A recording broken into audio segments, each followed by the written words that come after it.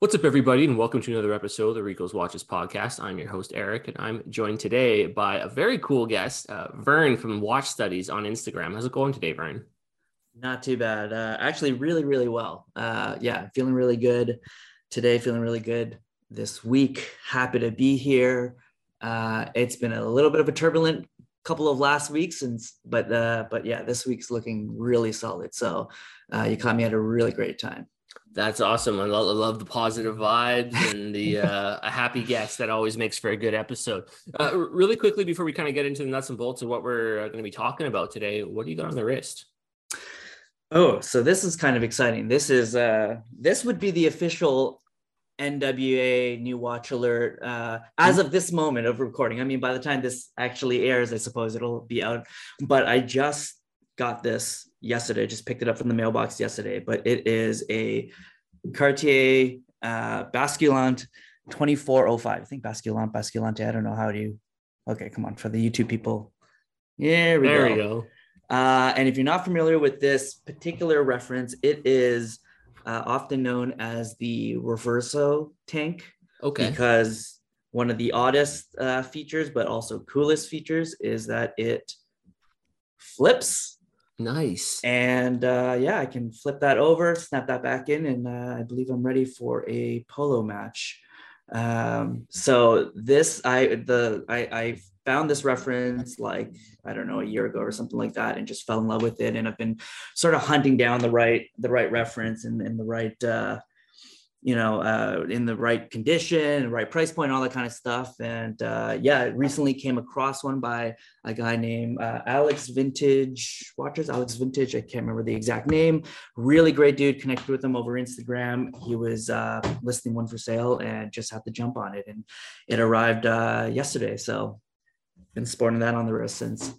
That's awesome. Congratulations. And a beautiful, beautiful piece. A very interesting history. I don't know how much polo you play, but not at all. I have zero practical use for the fact that this thing flips over, besides the fact that I can get some oohs and ahs occasionally if I ever get to show somebody. It's a neat feature. I mean, I've seen the one that I've always like, I guess it makes sense when you're thinking about it in relation to like the Reverso, that it's essentially the same identical feature. When I've always seen like photos of it, because people always kind of like the photos they set up are at kind of like, cantilevered up with kind of like they're always showing the feature of the flipping. Yeah. And I've always looked at it as like a travel watch, essentially, like people setting it up on like their nightstand so they can check the time like a clock. But I'm like, I didn't know it was for polo, but now that I thought about it in that context, it makes perfect sense.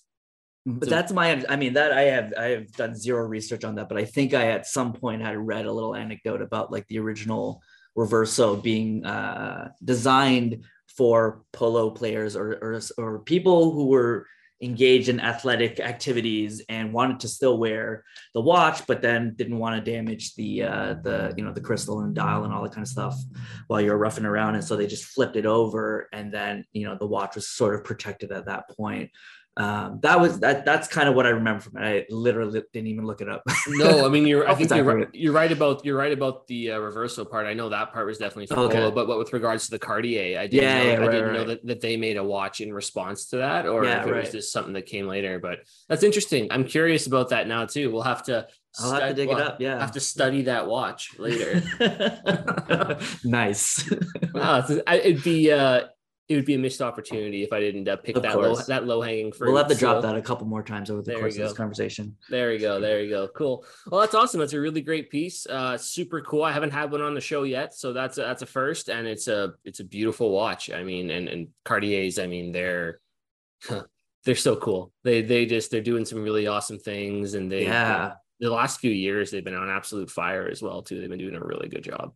Yeah, I've been trying. I feel like amongst like my friends and community members, I've been trying to be like that Cartier evangelist. Like I've been a big fan of theirs for a couple of years. And when my daughter was born in 2020, I picked up a Santos large to commemorate her birth. And that's when I fell in love with kind of the watchmaking side of Cartier.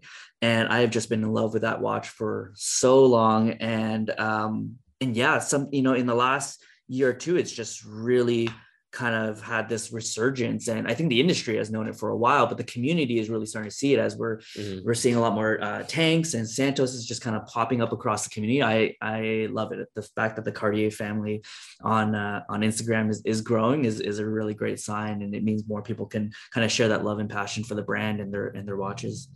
What really drew you to, I guess, specifically that model of Cartier? So my daughter's name is Atlas, and she was named after sort of the long journey that my wife and I had taken through the course of our first our friendship and our relationship in order to come together and actually, you know, create a family together and all that. And so my wife and I, we're both from Toronto originally, and we met, you know, 14 some odd years before we reconnected in San Francisco through very random means. But we were really great friends during school time, and then kind of lost track of each other, but reconnected every now and again. And then when I moved to San Francisco, that's when we reconnected and ended up getting together and getting married and such. And so we were always big on traveling. We you know, traveled to a lot of different places over the course of many years. My wife had lived in many different cities, and we always just kind of laughed at the idea that like we went kind of around the world and then found ourselves back into a different city at the same time. And there's a lot to be said about the kind of how serendipitous that reconnection really was. And so we named our daughter Atlas, sort of to commemorate those travels and explorations, and also just to kind of encourage her as she kind of grows up to have a more worldly view and be more open-minded and go and explore and things like that. And so when you know, when she was coming, you know, I was trying to think of like, okay, well, how am I going to commemorate her birth?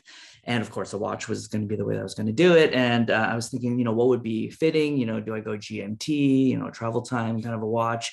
And as I kind of looked further into it, I realized that the Santos is actually known as like one of the first, if not the first, pilot's watch.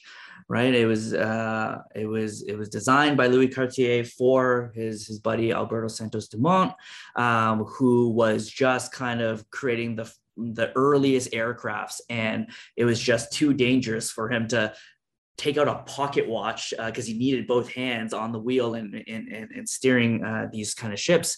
And so he needed something he could kind of really quickly reference the time on. And so Louis Cartier ended up creating the Santos for him, which not only is a pilot watch, but one of the very first men's wristwatches. And so it was the epitome of a tool watch, because it was there to help it as a tool while Santos Dumont was flying those early vehicles. And so I was like, wow, what better watch with what better history and heritage to it than the one that was literally created for a new generation and culture of travel and exploration. And that's everything that my wife and I named our Atlas for. And so it just kind of felt really right. And Cartier as a brand was the brand that I had started working with just like a year or two before that, and had always been really kind to our family and had helped us celebrate some milestones. And so it just felt like a lot of the stars had aligned at that point. I was like, wow, I hadn't really thought too much about Cartier watches. But as I looked into it, I was like, this is just absolutely perfect. And I'm so glad I went down that route, because I've just fallen in love with, you know, essentially the entire back catalog of Cartier. And, this piece is really exciting for me. The Cartier Basculante is really exciting for me because it's like my first foray into sort of a vintage piece. This is from 2001. So by some definition, that's vintage-ish. And I feel like it's really the beginning of a new direction in my collecting journey. And so I look forward to discovering new references that a lot of people don't know about and that still have equally interesting history to it. But yeah, long story short, that's kind of the gist of it. It was the birth of my daughter that really kind of triggered me looking into it and then falling in love with the Santos and Cartier as a whole. That's outstanding. What an incredible story. And obviously a watch with so much significant meaning to you. That's wonderful. On my wrist today, sort of the antithesis to a beautiful, elegant Cartier is my 2009 Panerai PAM 25. So yeah. This is sort of, I guess, like 2009, sort of like that, like neo vintage. I don't know. I mean, we're getting there. It's kind of Yeah, weird to yeah. think about like something from 2009 being vintage. I think I was just probably just getting my driver's license around then. But yeah, it's a great piece. I wish I had nearly as well thought out and fascinating story as you have about why I bought it. But honestly, I just liked it, thought it was cool. I like the history a That's all lot. you need, man. That's Uh, that's what watch collecting is about when it comes down to it. It's a gut feeling. It's from the heart. It's like that makes me smile. That's good enough. it's one of those. It's one. I'm kind of at that point now in my collecting journey and in this hobby where I'm just like I'm over like the hype and the hype pieces. I mean, it's a Panerai, so I guess like there's a certain level of that within like the Panerai community, but like I'm very much just like I just buy what I like. And Yeah. I find like I'm selling and flipping a lot less watches and I'm a lot happier just buying what I like and I like it for a reason and it looks cool and it's fun and it fits well in the collection and that's good enough for me. And Yeah. I think it's a sick piece and you got a great deal on it because they're not as hot of a brand right now. So Even better. absolutely, absolutely, man. Yeah. So before we, I guess, kind of like obviously one of the things that you're really well known for is your photography. And I really want to get into your photography. But before we Sure. do that, like, there was Vern before watch studies. And I kind of want to get a little bit into that first. I want to know a little bit about your journey that led you to where you are now. You know, you sort of Yeah. referenced like even doing some work with like Cartier and things like that. But before we even get to that point, like just where did watches start for you? Was this always something that, was a part of your life? Were there other men in your family that were associated or fascinated by watches? Like where did really the sickness all plant its seed? Yeah, it's that sickness has been around for as long as I can remember. Mm-hmm. I kind of think of my watch collecting journey in sort of like three chapters. The first chapter being when I was a kid. I have an older brother, he's 5 years older, and for me, he was always my definition of cool, right? Like, and maybe this is a thing with older siblings, but whatever they're into, whatever they're doing, as the younger sibling, you look up to that and go, yeah, I want to also do that. I want to grow into that, or I want to like be eventually able to get that kind of stuff. And my brother was really into fashion and style and watches as a result. And, he had his fair share of fashion watches and such that I don't even know what brands they were or whatnot, but the ones that really stood out to me, the ones that made me go, wow, were his G-Shocks. And so he had like a small handful of G-Shocks. And I just felt like, as a kid growing up, they just felt like superhero watches. Mm-hmm. They just looked so cool. And I just remember always wanting to borrow my brother's G-Shocks and him not letting me do that. And because I was obviously way too young and too irresponsible. But that was like one of my earliest kind of recollections of like really wanting and desiring a watch and really appreciating a certain kind of watch. And I think at a certain age, even still as a kid, I was able to kind of get into watches through things like a Timex Iron Man, like those kind of like digital watches, which I wish I had. I wish I could still find. I would love and I would totally rock that today. But yeah, that was kind of my first forward. Those were my first watches, but they were heavily inspired by my brother's G-Shocks. And then like the second chapter would have been like probably my like late teen years, where finally was making some money on my own, got my first part-time job, and then I started kind of getting a sense of like my own style, trying to define who I was. And there's that whole stage of like figuring out your own individuality and your who you are and whatnot, and then trying to express that through the clothing choices, the shoes you buy, and inevitably the watches. Mm-hmm. And so during that phase of time, it was just kind of a lot of like broad discovery and exploration of just like stuff that I liked, and it was all very surface level, but trying to figure out what was my style. And so I too fell into like getting a handful of different like fashion brand watches and all that kind of stuff. But I remember one of the big moments was when I got my first G-Shock, and it was actually I got a gift card for an online store, or one of those like one of those deal sites that used to be pretty hot. I forget what it's called. I think it was like Touch of Modern or something like that. But I'd gotten a gift card for them from my team at work for my birthday. And I just remembered like getting the gift card and remembering exactly or knowing exactly in that moment what I was going to get, because I had seen these G-Shocks and they just reminded me of my childhood. They were blacked out, they were stealthy, they were super cool. And I was like, yep, this is the perfect gift because I know exactly what I'm going to get. And so I actually took that out ahead of time, but it was this G-Shock. There we go. I don't know what the reference number is. I don't know if anybody can ever rhyme off G-Shock reference numbers or whatnot, but this beast of a thing was it for me when I got it. I was like, I feel so cool. Like I'm going back to my childhood with this thing. And I wore this a lot. And then eventually I as my style kind of refined itself and I got some other pieces, I still wore this to like the gym and anytime I just needed to be, a little bit rough or just on the go. I needed something really simple. I swapped it for a NATO not too long ago as well, which is kind of a cool look. Mm-hmm. But this kind of represented, me being able to finally afford my own pieces and then saying, I want that piece that I thought was super cool when I was a kid.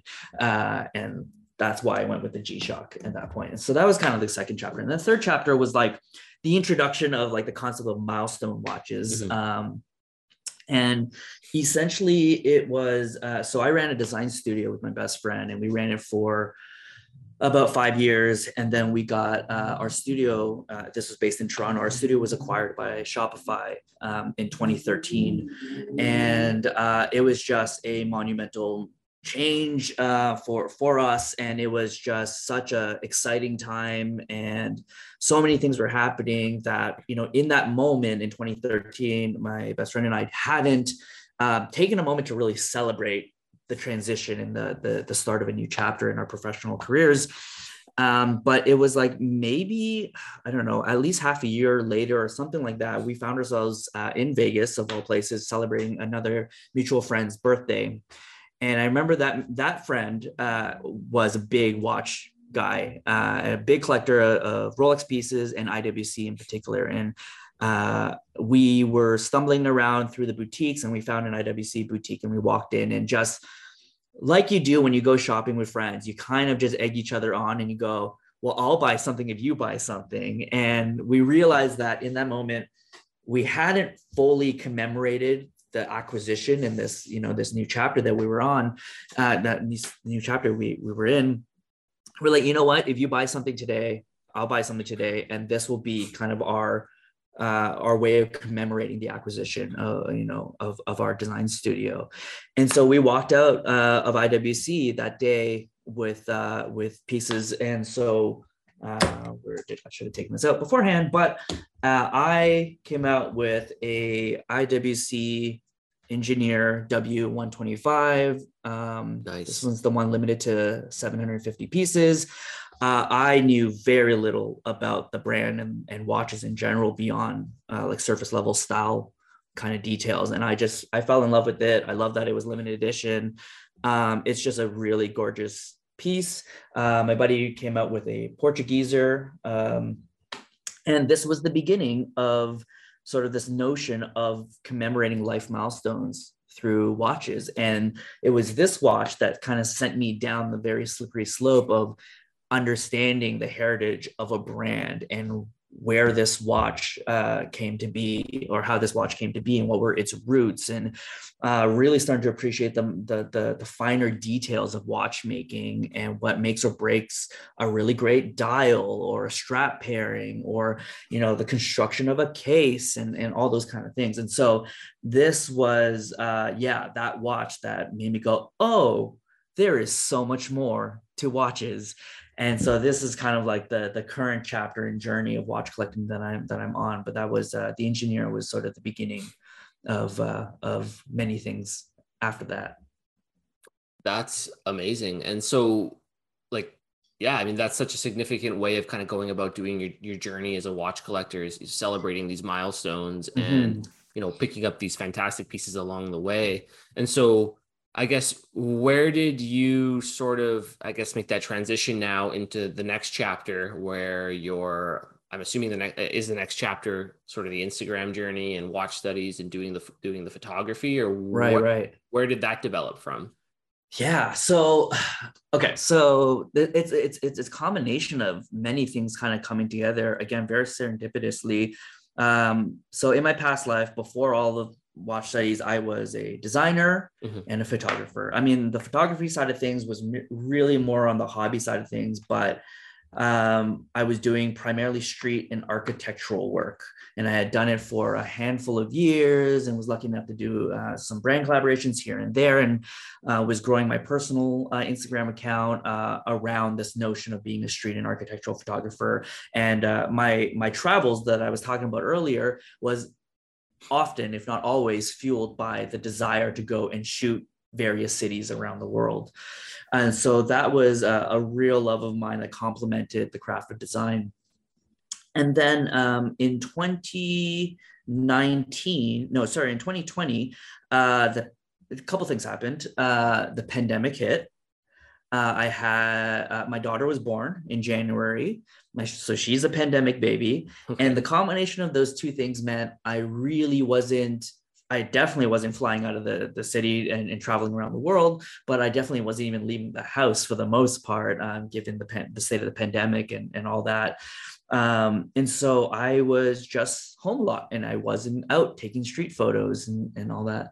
And so I ended up turning my lens sort of inwards. And I think I experimented with a handful of different things and was doing like we were renovating our home at the time, and so I was doing a lot of interior photos. And if you go back, in my Instagram, my personal Instagram account, you'll see kind of the different phases of photography, but you'll see a bunch of like interior design shots and all that kind of stuff, and that was pretty fun. And then I don't know, somewhere near the very tail end of 2020 was when I was like, what would be kind of fun is if I took some photos of watches. In fact, actually, now that I'm thinking about it, it was the Santos that I had to commemorate my daughter's birth that kind of encouraged me to go and take photos of watches, because I was like, this is such a cool watch with such a cool heritage that nobody really knows about. And it connects so well with, my daughter Atlas. I just want to tell the story. And, I was running a personal blog at the time. And so I just kind of wrote up a story about why this watch and what it stood for. And of course, I wanted to take photos of it. And so that gave me a little bit of a taste of just like, oh, this is actually really neat to be able to tell visual stories about timepieces. And so I ended up, doing the Santos story. And then I wrote up another piece about the Engineer as my first milestone watch. I was turning 35 that year, and I had picked up for my 35th birthday this Speedy Mark II. Again, to commemorate just a handful of things happening, getting engaged, buying our first home, expecting our first our daughter. And I wrote a story about that, and I was like, wow, this is a lot of fun to like tell stories. And one thing led to another. By the end of 2020, I remember sometime in like December of 2020, I went up to my wife one day and I was like, I think I'm gonna start a watch Instagram account. Nice. And totally expecting her to give me a weird look, but of course she knows me really well, and she is just the absolute best supporter and cheerleader for me. And she said immediately, cool, yeah, go and do that. And I did, and I started the account in late December of 2020 as, again, just another side project, another hobby. But it was really just looking at the intersection of watch collecting and photography, two things that I'd been around for a long time that I really, really loved. And I just wanted a place to put the photos and tell interesting stories. But that was sort of the beginning of what Watch Studies was. And it took me maybe a couple of weeks to fall into some old habits from my design career, which is take everything I know and put it back out into the world. And so I think I did like a time lapse of me shooting a flat lay of some sort, and then put out some tips and stuff like that. And then people really enjoyed it. And that was when I realized that there was an appetite for the idea of learning how to tell better visual stories through photography around the watches that we love and the things that are meaningful to us. And that's kind of, gave Watch Studies its key kind of mission and narrative that I kind of follow today. And so I kind of like I've just been looking through your page here as we've been talking, and there's Mhm. definitely like a certain um cohesiveness between all of your shots. Like Right, I like obviously, which I would describe as your style. right. But like how would you describe, I guess, your influences and your style in your own words for the way you go about doing your photography? Yeah, that's a really great question. I think that like a lot of it, the overall look and feel of the photos, I think comes from sort of this. It comes from the feeling of the intimacy that you feel when you are creating something, Hmm. right? Like for me, when I get to get hands on, create something, design something, photograph something, when I'm just creating something out of nothing, I kind of just like fall into this almost like black hole where nothing around me is going to affect me. I am literally completely zoned into what I'm doing. And so there's this kind of, this it's obviously a very kind of a dark and moody atmosphere. And that really comes from this idea that like I am, when I'm creating, alone with my thoughts and ideas, and am just lost in this black hole of of creativity and ideation and things like that. And so I feel like it's a feeling more than it is an actual like visual aesthetic. And I mean, naturally, in my office and studio, and the way that I shoot the photos, it ends up being very dark. But for me, this kind of represents, the darkness represents focus. It represents like commitment and conviction and dedication to the craft.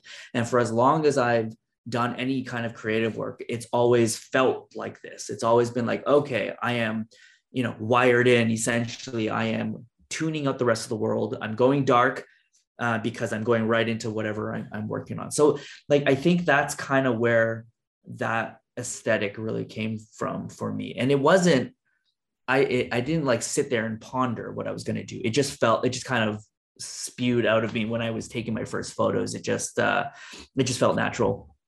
Is there anybody whose photography before you has influenced your photography now? Yeah, I mean, no doubt, like folks like, oh, okay, so uh yeah, some of my favorites they're still inspiring to me, but Samuel for Once Upon a Time piece was one of the earliest accounts. I followed Kim, Lars Eric. Uh he is, those two accounts alone were the ones that really propelled me into like creating a watch Instagram account. I was following them on my personal account, and that's how I've been a fan of theirs for a very long time. And they just had such a phenomenal eye for watch photography and photography as a whole. Great aesthetic, and they were just fantastic people. When I both in my personal account early on before I even started watching these, but also when I started watching studies, I reached out to them just to kind of chat and pick their brains. And they're both just such amazing, friendly, supportive folks that, yeah, they're really great. They were huge influences. They continue to be huge influences for me.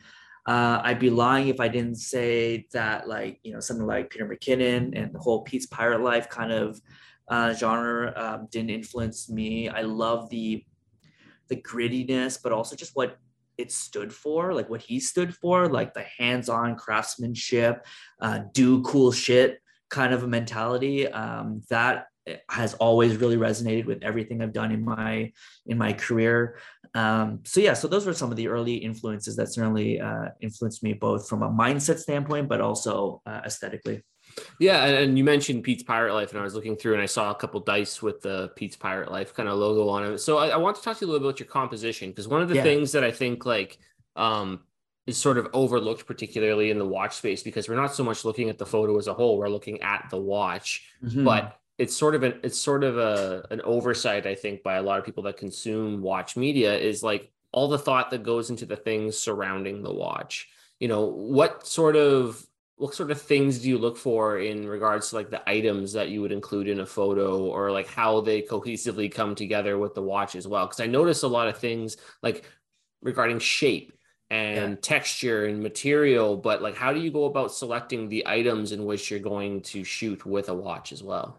Yeah, so there's a couple of things to touch on there, right? There's like philosophically, how do you compose a photo, and then technically speaking, from a craft standpoint, how do you do that? So philosophically, at the heart of watch studies is storytelling, right? And this is one of the things that I realized very early on, is that the commonality that exists between watch collecting and photography is the love for storytelling. Go to anybody who owns a watch, no matter the size of the collection, no matter what the piece is, ask them a question about their watch and they will talk to you for hours about it.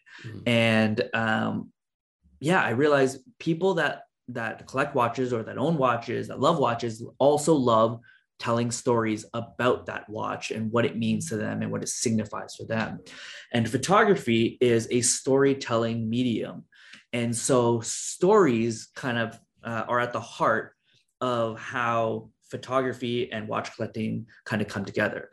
And the reason why that matters is because it's funny, you were saying earlier that, like, you look at a watch photo and people are there for the watches. And I think that there's truth to that. I think that this community in particular are there for the watches, but for a photo to kind of stand on its own and to appeal to any kind of audience, it needs to be able to tell a story. And so while the photos I post certainly put watches at the center stage, holistically, it's actually about telling a story. A photo is about capturing a moment, but a really great photo is able to have an implied before and an after, right? You're looking at the during, you're looking at the moment that got captured, but based on everything you see in the frame, both the watch as well as all the complementary pieces around it, you kind of get a sense of like, what was happening right before this, and then what is happening after that. And as a result, you get a sense of a story and a narrative from a single still image. And that is the power of photography, right? You are taking a single still image and you're able to tell an entire story from it. That's really interesting, because it makes me think of something I read, I want to say maybe last week or something like that, but it was essentially like directors like Quentin Tarantino, for example, all their characters, I mean, we see sort of the snapshot of his characters within a movie, but every single character, he actually does like a massive, almost novel length write-up on that the viewer of the film never gets to see or hear about, but it's sort of implied by the little things that are going on in the story. Like one of the things that specifically came to mind was like Brad Pitt's character in Inglourious Bastards, right? He's got those rope burn marks around his neck, but you never hear the story about what happened. Yeah. But it tells you a larger story that happened before with that character, and there's more detail about what's going on with the character than what you necessarily get to see just in the film. And it's very cool to kind of be able to do that with the with photography as well too. And you see that when you go back now after hearing that from you and you look at all your photos, you definitely see that intention and that mindset behind the photos that you're doing. Yeah, that's exactly it. It's that there is that sense of a backstory and a narrative, and like it bleeds out beyond the one photo, right? Like, sure, there's the one photo somebody may see, and you want the viewer of a single photo to be able to kind of understand a general story that's happening there. But the thing that's really important, especially around Instagram and around building a brand, is you want to think beyond just the single photo. You need to think about the so to speak, the grid of photos that you have, and that's where the story really unfolds itself. So all these little details that you put into individual photos, they kind of connect together across all the various photos, and it tells a broader story.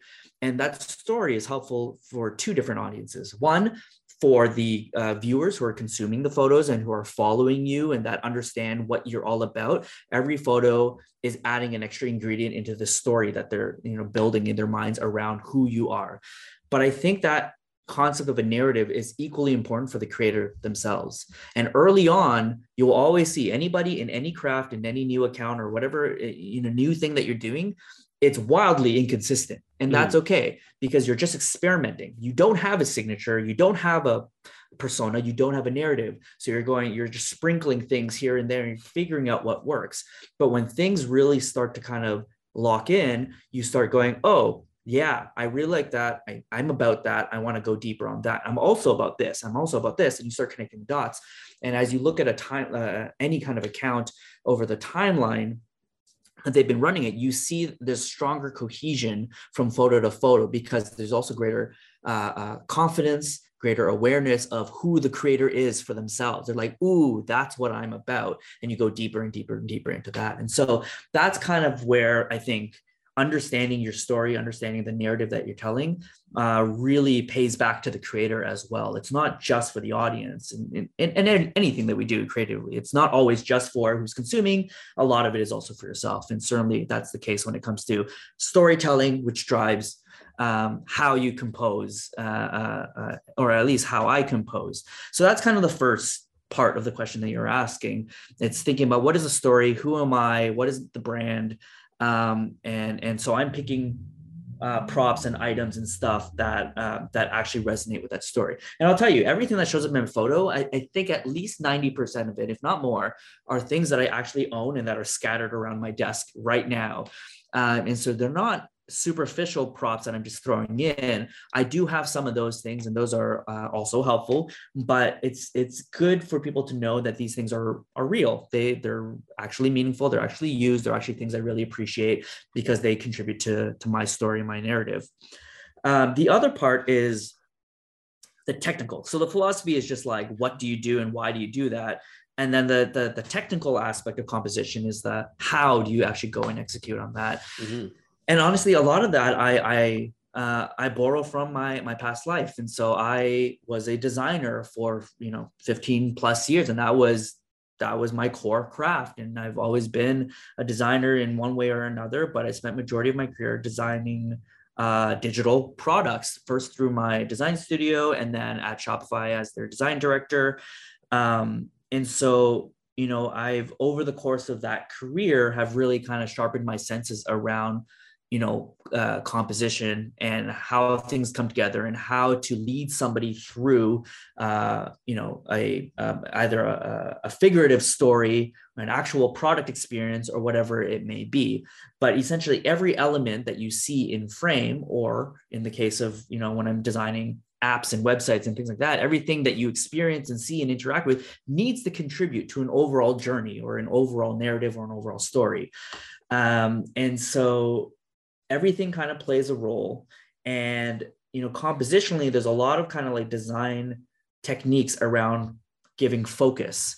And so when I'm choosing the props and everything like that I put into a frame, everything is sort of there intentionally in order to drive focus to the parts of the story that matter and drive focus away from the parts of the story that do not matter. In the case of watch photography, we always want to bring focus to the watch and oftentimes the person wearing the watch. And so you'll see that in a lot of my photos, everything in the frame is contributing to driving somebody's eye towards that. And whether it's, thinking about spatial relationships or directionality, every little prop, every little item, every little knife and whiskey bottle and everything like that is sort of just kind of driving people's focus towards the thing that I want them to pay most attention to. And so that just comes from sort of the, over a decade of just experience around technical execution of giving, or creating great composition and telling great stories and leading people through the right journey that you want them to go through. That's outstanding. And so further to the technical side, just while we're on the subject, Can you describe a little bit of what your setup is, like what kind of equipment you're using, and I guess what you would recommend for somebody getting into watch photography to use or to consider equipment wise? Yeah, I mean, I'll answer that last question really quickly. So for anybody who wants to get into watch photography, shoot with whatever you have. Shoot with your camera phone. That's probably what everybody has and what everybody doubts they could use for watch photography. But trust me, you can get so much out of, especially any modern camera phone. Like, they are just incredibly capable. Not only that, but when you just use a phone, which is simpler to use because you're not fiddling with knobs and you're not stressing out over, shutter speed and ISO and all that kind of stuff. What you get to focus on is the fundamentals, which is composition, lighting, and things of that nature, how to maintain focus and drive focus in the way that you're laying out your frames. I got into photography through mobile photography. That was my foray into it. And I shot with just my phone, learning photography for I think 3 to 4 months before even picking up an actual like dedicated camera. And so I highly recommend people to start with that. And I try to have a handful of tutorials that are focused specifically on mobile photography, because actually more than 50% of my audience don't own or don't shoot actively with a dedicated camera, and they only shoot with their phones. And so I've kind of made it a key goal to like put out, an equal amount of mobile photography tutorials as I do with dedicated cameras. So that's the quick answer to what people should start with. I feel like I have a pretty stripped down setup. And I try to use for the most part, accessible tools and things like that. And I do that sort of as a means of like staying grounded. And because I write tutorials and create content for people wanting to get better at photography and want to get started in photography, I don't ever want to like get to a point where I'm like using like super professional industry grade tools where I'm like detached from like the people who are just starting out. And so, yeah, I shoot Fuji and I shoot Fuji because I've always shot Fuji. And for anybody who's ever DM'd me and asked me about how to choose a camera, my best advice is go to a camera store, pick up every single camera brand and go with what feels best in your hand. It is, technically speaking, most cameras are probably the same at this point, but it's what feels right and what inspires you and what gets you excited to take photos and to pick up this thing. That's how you should choose your camera brand. And I went with Fuji because it just felt right in my hand. So I shoot Fuji. And the desk that I'm sitting in front of is the Surface that I shoot 99% of every photo, just out of frame right here there you go. There's the corner. This is a softbox from Neewer. And it comes in a set. I have one up here as well and one over here. And they are really affordable, really accessible. I bought them off of Amazon, and they're all I use for lighting. And what else? That's, I feel like from a technical standpoint, those are like kind of the key ingredients. Everything else is sort of staging materials. Like I have foam boards that I bought from a craft store that I use as sort of pseudo reflectors, or things to like kind of flag lights and all that stuff. But yeah, you just need camera and some good lighting. You don't even need the soft boxes, to be honest. You can just use great window lighting. On my site, I do have my gear list published. So every camera, every lens I use, every lighting setup, every mount. I use a mount as well because I do a lot of flat lays and overhead shots and things like that. So I have a mount that is C-clamped to my desk and lets me kind of hang my camera above the desk and shoot downwards. It's just so much easier than holding it. Although I started off just by holding it, but yeah, I use a mount. I can't remember the name of the brand for some reason off the top of my head, but it's all listed on my gear list on watchstudies.co. Yeah, that's kind of the gist of what I shoot with.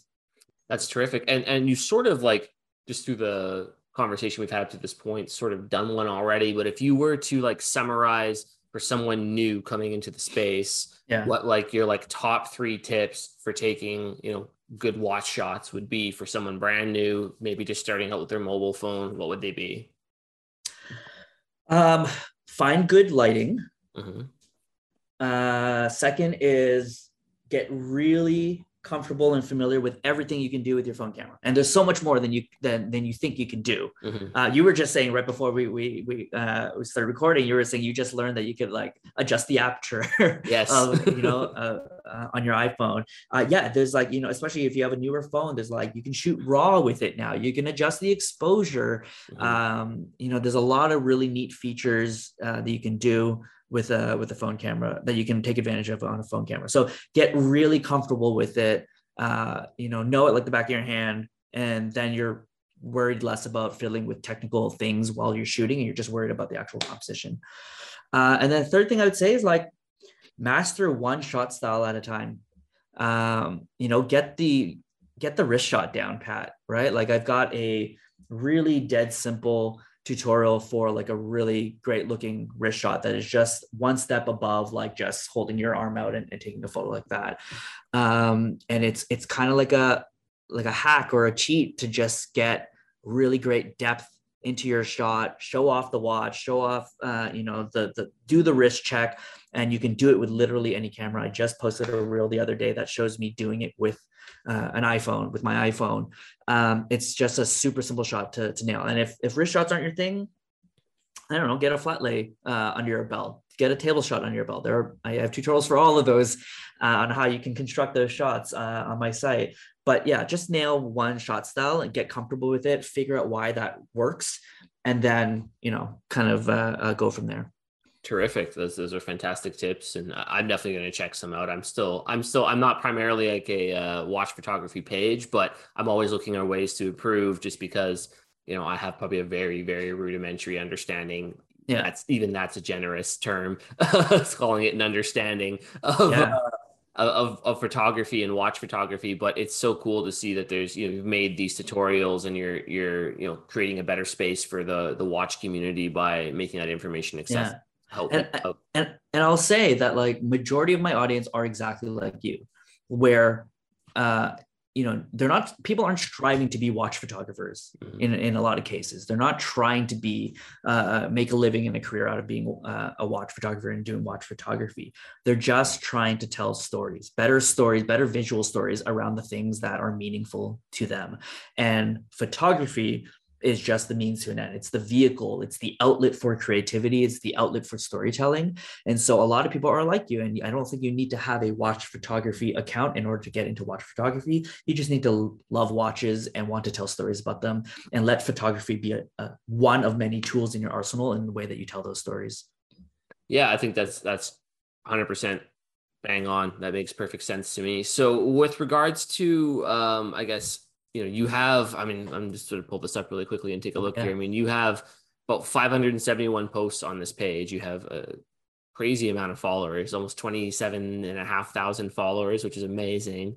But what is if you had to like summarize it, what would you say has been like your favorite series to shoot, or your favorite shot, or your favorite watch to shoot?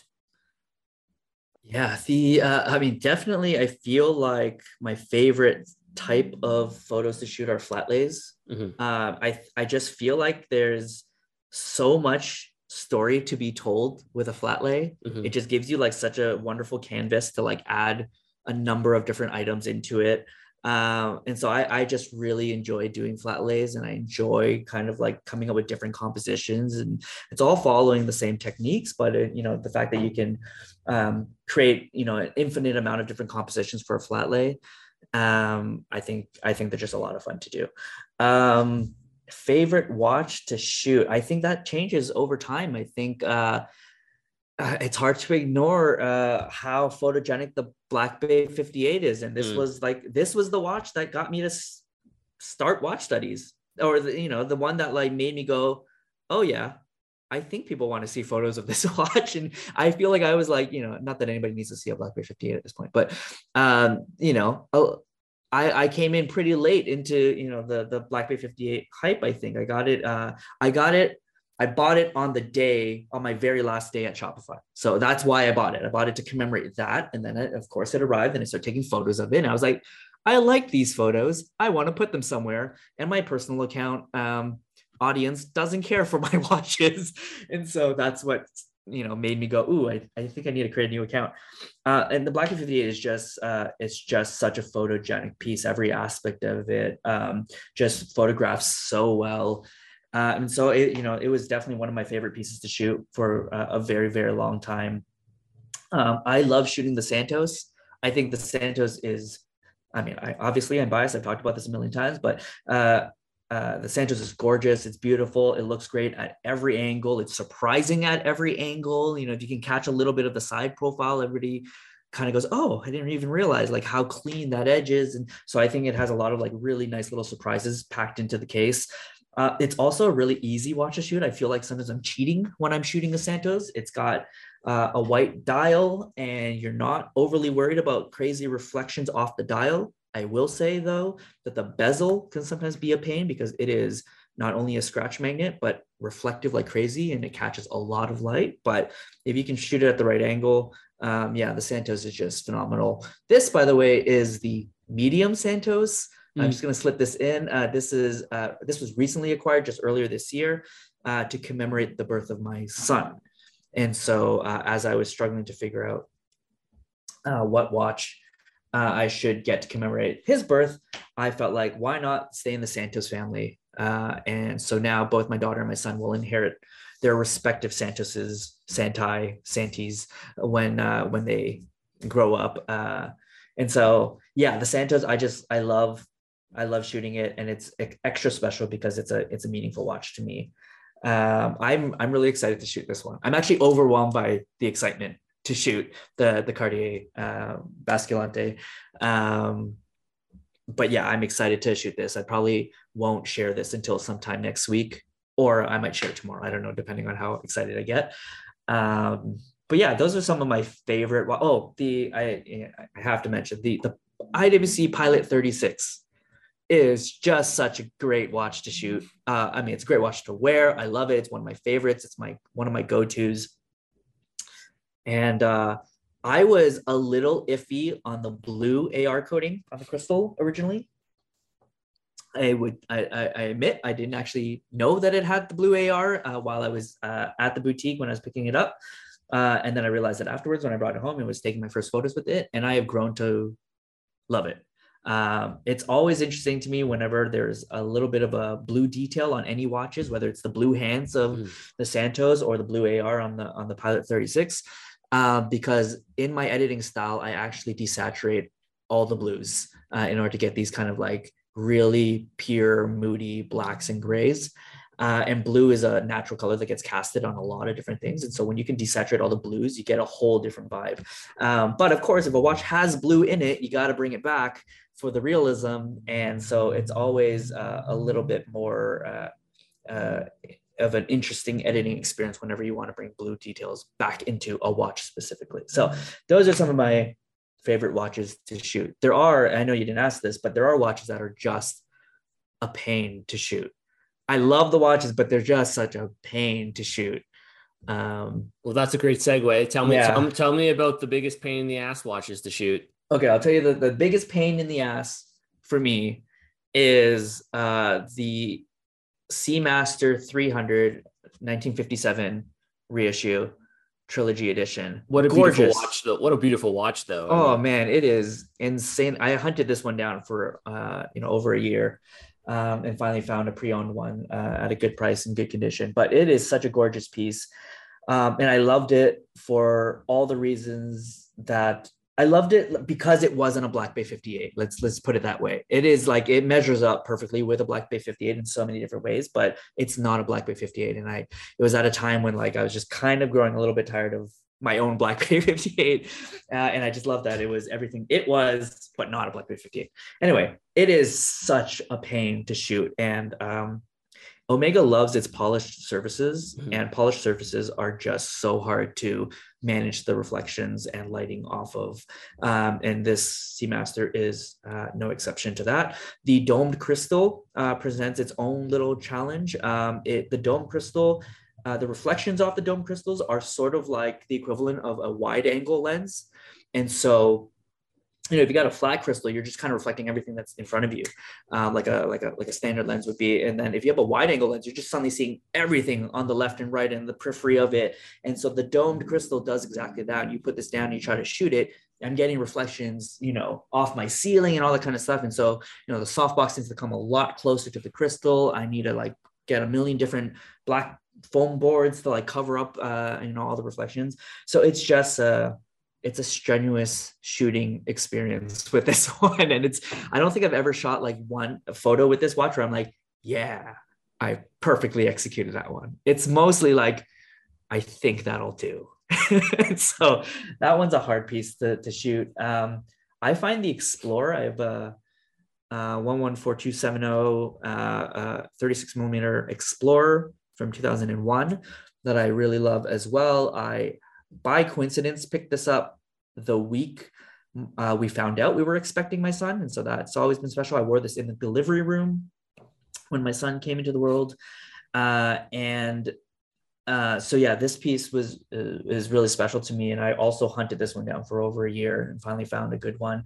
But it's also deceivingly hard to shoot. That polished bezel picks up a lot of light.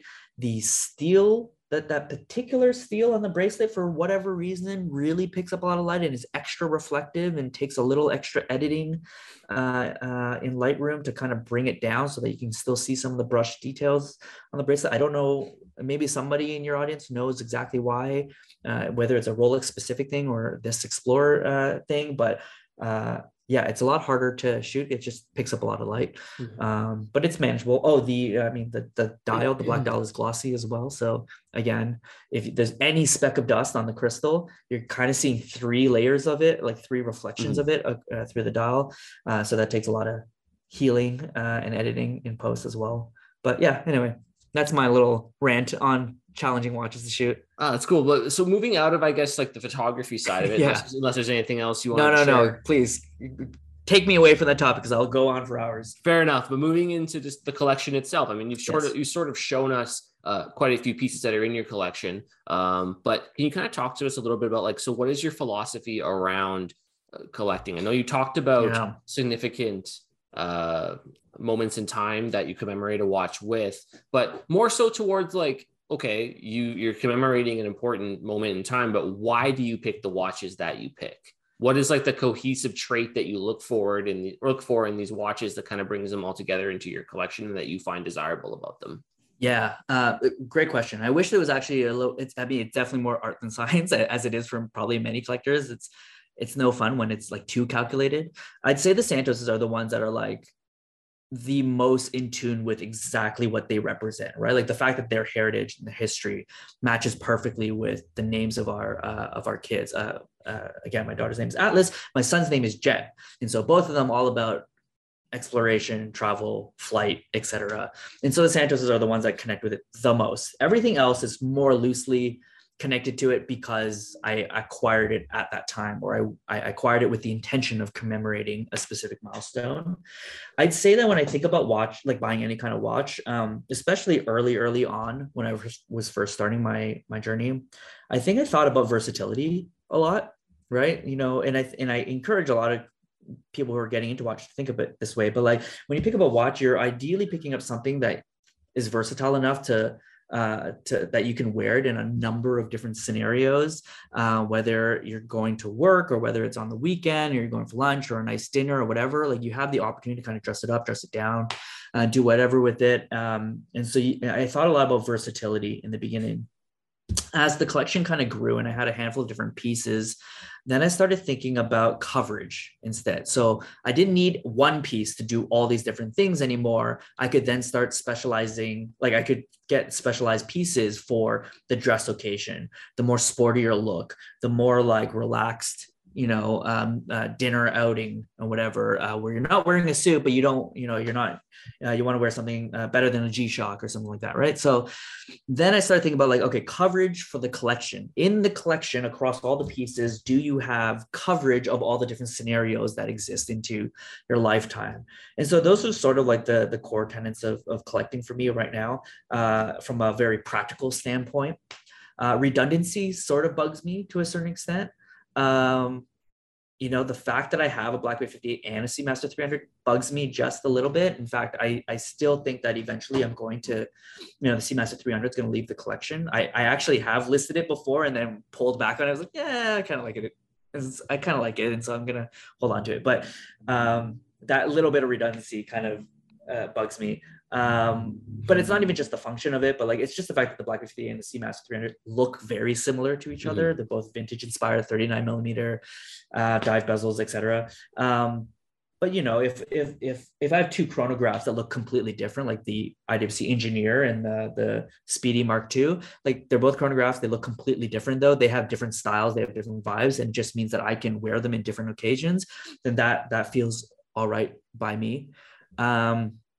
Yeah, and so I think that's kind of what I think about. And then the last thing, and probably the most important thing, and the only thing that matters is what makes me happy.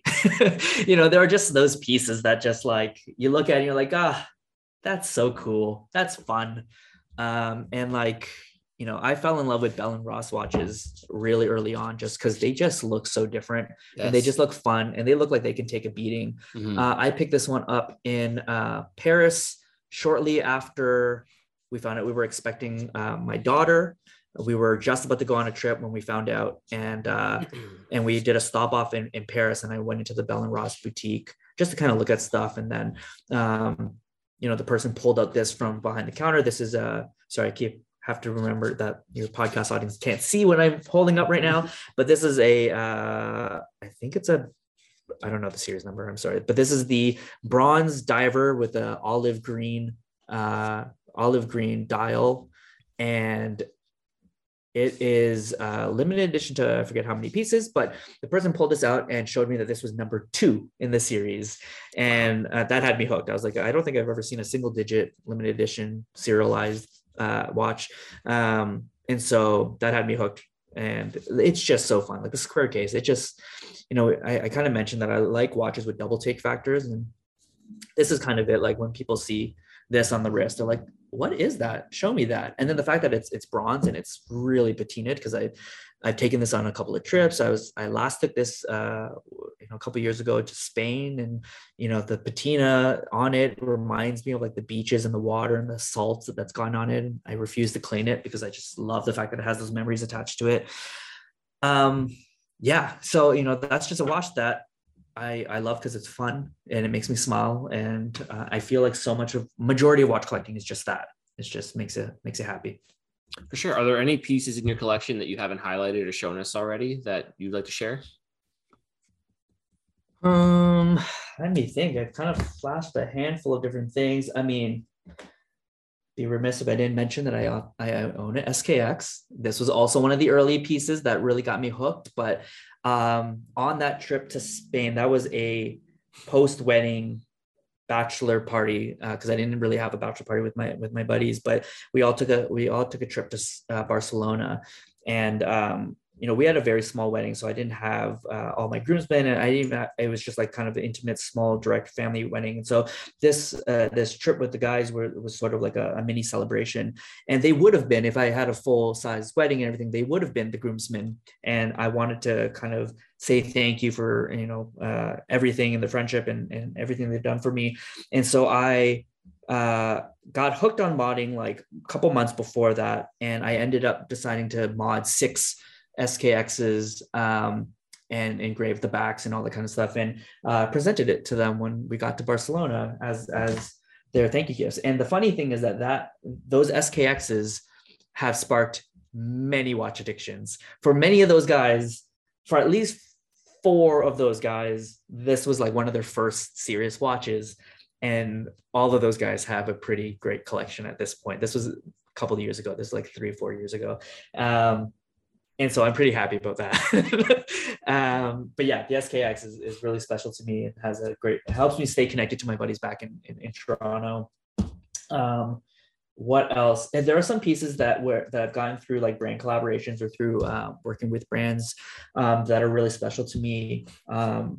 You know, I think this Worn and Wound 10th anniversary Seiko that they had sent me is really special. You know, Worn and Wound is a really great household publication, and it just felt really special to me that like they put me on. I was on a list with where they had reached out and they said, "Hey, we'd love to have you preview this piece as we celebrate the 10th anniversary." And for me, it was more like, oh, cool, I made it to someone's list. So that's a really cool and special piece. And then more recently, I started working with Timex and the James brand, and they had just released this really cool collaboration on the Timex Expedition. Nice. This is the white dial one that I'm holding up for camera right now, but I started with a black dial version, and it was just kind of special because the James brand was one of my favorite EDC brands. And as a person that really I'm not outdoorsy. I'm not really great with like tools and all that kind of stuff. And so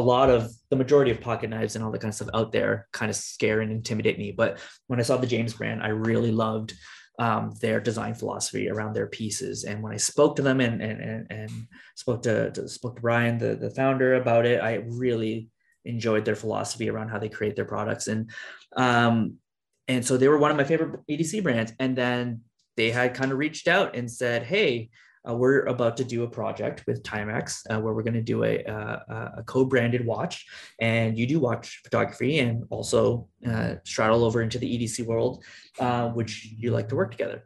And so that was just kind of like, again, another milestone for the watch studies kind of journey where I'm like, ooh, somebody thought of me. I was top of mind for somebody to work on this really cool project. And, you know, Timex is obviously such a badass brand because it was like Timex was literally my first watch as a child. It was the brand that I grew up with. It's like the first name that I associated with a watch. That alongside with G-Shock and Casio, and so it was just such a joy to be able to work on something that was co-branded both by Timex and the James brand. So yeah, that piece is also pretty special to me too. That's terrific. Are there any other brands that you've maybe would be interesting in shooting, or that you haven't had the opportunity to shoot yet, but you're looking forward to? Ooh, I mean, That's a big question. that is a big question. That is a big question.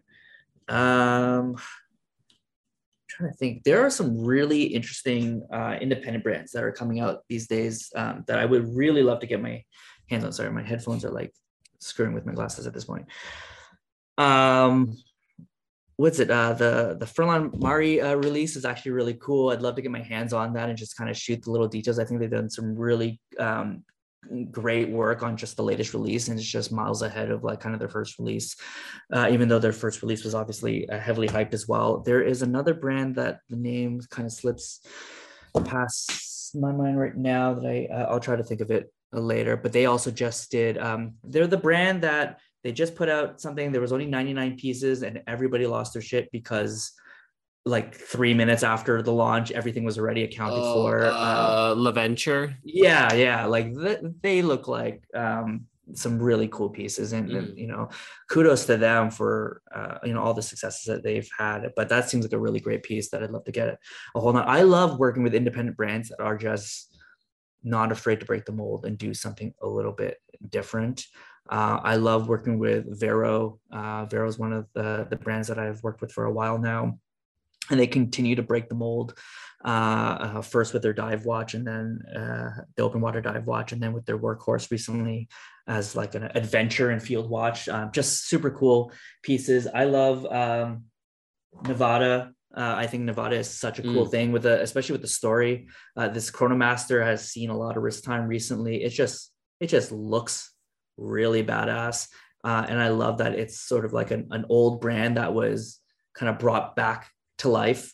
And so there's a really great story of entrepreneurship associated with this and this new generation of Nevada.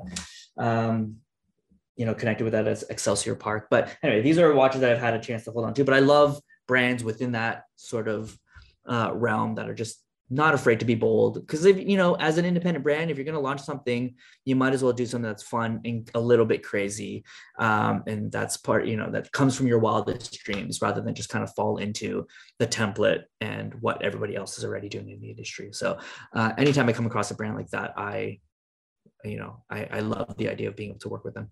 That's terrific. Absolutely. I'm sure you'll get many, many more brands going forward that'll continue to reach out to you. I mean, from what I've seen, you're absolutely killing it. So I think that I there's appreciate lots of excitement in the industry about what you're doing, and brands want to be a part of that story as well too.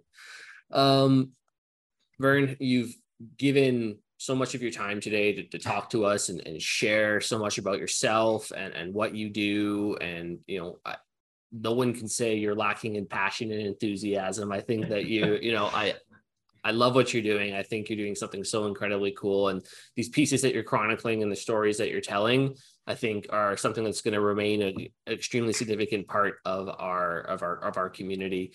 One last question I'm going to ask you as we kind of move out here is just not so much focused on photography, but just on the community as a whole. And it's one that I've been asking people kind of a lot lately, especially those who are like the more mature collectors or established collectors that have been in the scene for a while and are kind of doing their own thing, is just for someone new coming into the space. And they're just getting into collecting, maybe they're just getting into photography, maybe they're just getting into both, or they're just coming into the watch community to see what it's all about.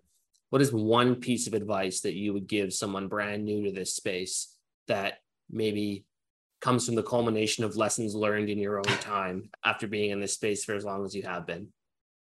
Man, I mean, my first intuition was just like do what you love, but I like that sounds cliche, and I feel like I say it enough times, and maybe anybody would say that, but like that it sounds a little bit too cheesy, but it truly I do believe in that. Like you follow your heart, do what you love, don't do it if you don't love it. Like it's as simple as that. Everything, and if you have that philosophy at every stage of your life, in every aspect of your life, it can never really steer you wrong. But that's the cliche response. I think if I can kind of fine tune that a little bit, I'd say be intentional about everything that you do, right? I believe that if you are intentional about the decisions that you make and the things that you do and the things that you choose to be surrounded with, you are always in greater control of where you can take your life next, right? If you do things arbitrarily, if you let things just happen to you, you don't really have the power to affect change to those things because you don't know why they happen.